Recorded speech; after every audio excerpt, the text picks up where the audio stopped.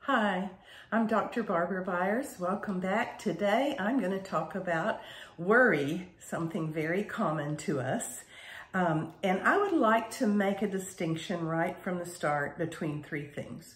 One is that we sometimes just have concerns that briefly get our attention.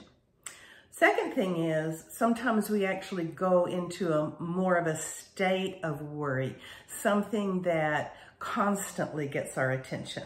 And the third thing is that's a bit deeper is we actually have real anxiety that stays with us. And in a later podcast, I'm going to talk about anxiety.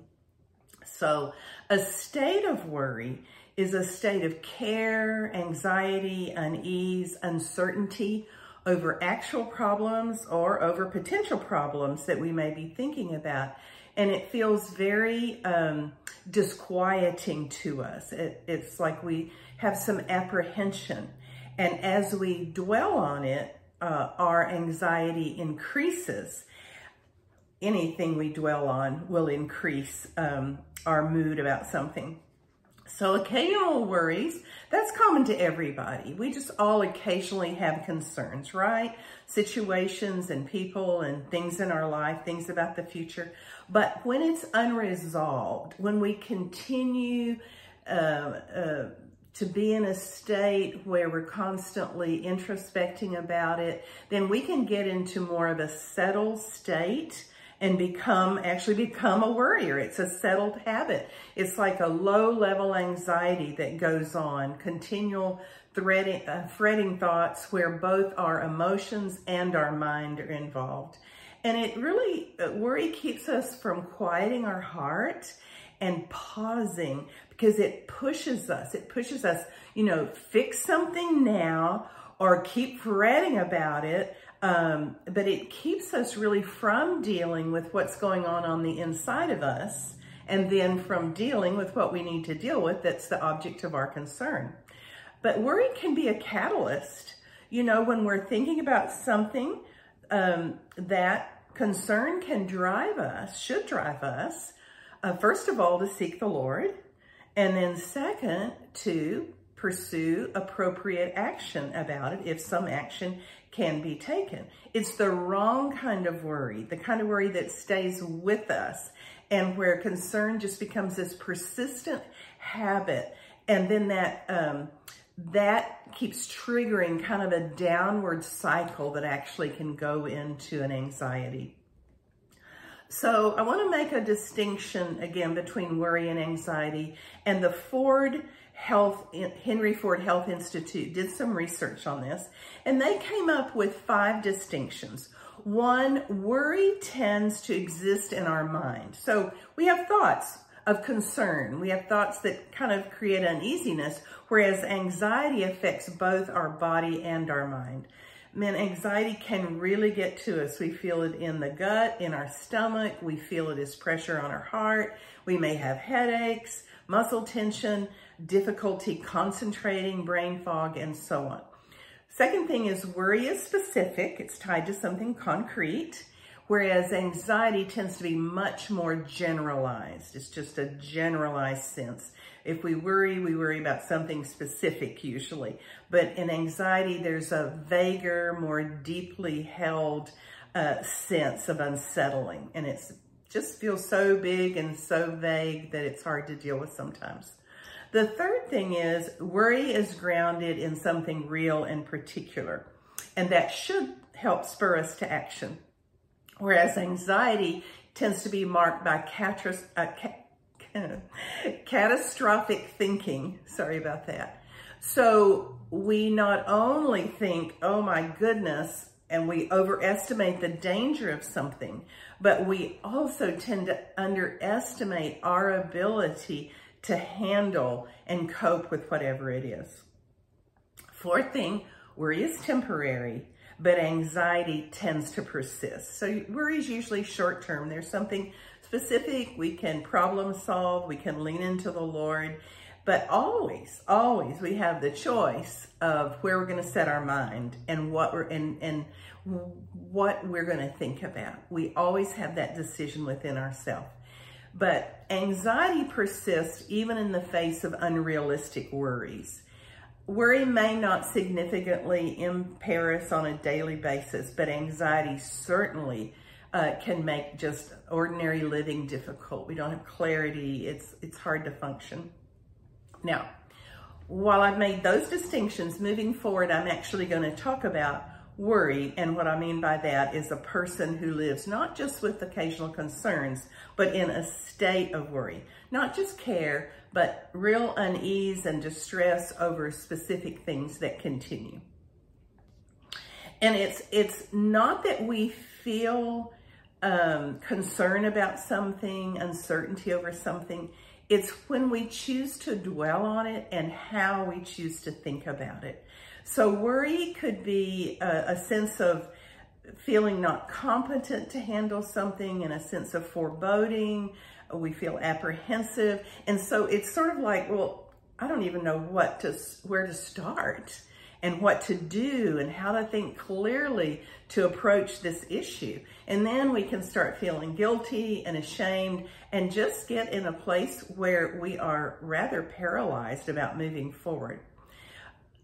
When we constantly worry and just have these negative thoughts, it really does take a toll on us emotionally and eventually on our physical health, because it saps our emotional strength and then it saps our physical strength. So I call these my 5 Ds of worry. This is just something I put together. The first is dread.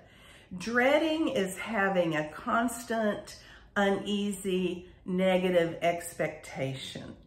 Oh no, that thing's coming up and I have this foreboding about it. Second D is distraction. When we worry, we feel distracted.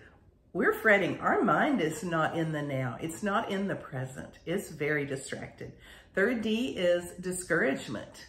We feel discouraged. I don't know what to do. I don't know how to handle this. Things may not work out. The worst could happen. I'll lack what I need. All of those sorts of thoughts start going around. Fourth D is we get double-minded. Maybe I should do this. Oh no, that might not work out. I'll go over here and do this. And it's very unstable to live in that way, right? We may not always have immediate certainty, but we can always ask the Lord. We can always wait on the Lord. We can always process things with others who are wise, right? And the fifth D is we are delayed then in our maturity, in our forward progress with the Lord. Like any besetting sin, and when we get into a state of worry, that's sinful. It will delay our maturity and our forward process. So it's when really fear is intruding and fear is ruling, and we're trying to control things through worry. I know, which sounds ridiculous, but that's what we do. So this is capsulized in a passage in Job 3:25 and 26. Job said, "For what I fear comes upon me, what I dread encounters me. I'm not at ease, nor am I quiet, and I am not at rest, but turmoil comes." That's a pretty good description of worry, isn't it? So if worry squanders the present and really steals our time and our emotional energy, what are we going to do about it? Well, we have to learn to come up higher. Colossians 3 tells us that we are seated with Christ in heavenly places. And we're going to have to remember what our position is with Christ. And we keep setting our mind, looking up and setting our mind on things above, because we really can govern our own mind. We can let the distress bring us to the Lord. Even when there's no immediate solution, we still do not have to continue in a phase of undue worry. And I love the verse in 1 Peter 5:7, casting all your care on him, on Christ, for he cares for you. So the foundation of this is, you already care for me. I'm loved, I'm known, you know everything that's going on, and because you care for me, I can come and cast all my care on you. And other versions say, cast all your anxiety on him, for he cares for you. And in this, we can literally engage our holy imagination. So we can see that care. Sometimes I'll just see it held in my hand and I bring it to the Lord and I see the Lord take it. I see him. I see myself casting my care and him accepting that care. And then I trust now that he's at work. And this takes practice. We have to learn to cast our care on the Lord. And 5 minutes later, if we're trying to clutch it back to ourselves, we say, oh no, I have cast my care on the Lord, and continue to do that. 2 Corinthians 7:1 in the Message says, let's make a clean break with everything that defiles or distracts us. Make a clean break with worry as a habit. Just declare war on it. I no longer agree with this. Lord, by your grace, I'm going to set in some new things. John 14:1, Jesus said, let not your heart be troubled, neither let it be afraid. You believe in God, believe also in me. And then again later in verse 27, he says, peace I leave with you, my peace I give to you. Not as the world gives do I give to you. Do not let your heart be troubled, nor let it be fearful. And we have to say yes to the word of the Lord. We have to say, you're right. My heart is troubled. And now I refuse to let it continue to be troubled because I trust in you. You are present. You are with me. You've invited me to cast my care on you. And I tell my heart, receive the peace of the Lord. That's under my purview.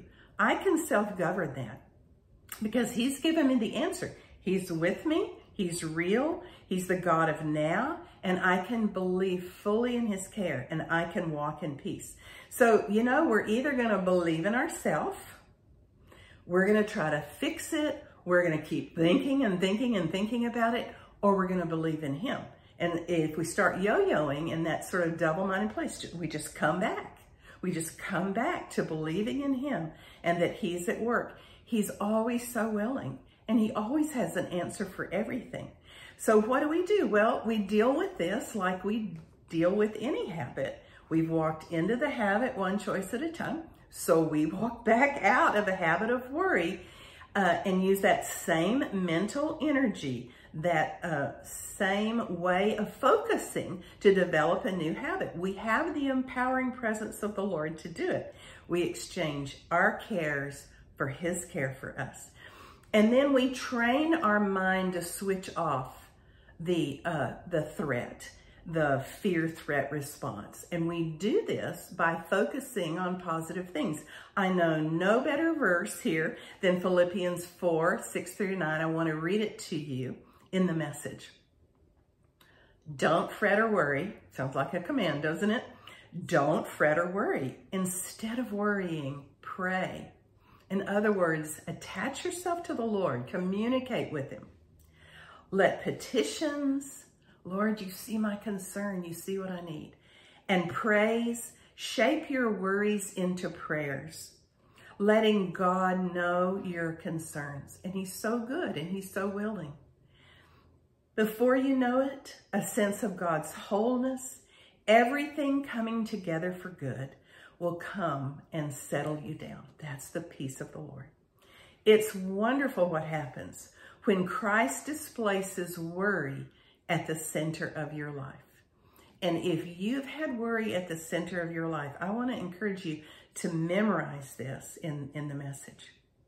Summing it all up, friends, I'd say you'll do best by filling your minds and meditating on things true, noble, reputable, authentic, compelling, and gracious. That's Philippians 4. It's where we set our mind. It's where we set our heart that makes all the difference. And God will encounter us there. He'll meet us with his grace and his peace, and he will help train us to come out of worry and come into a place of trust. So thank you for listening, and I'll talk to you next time.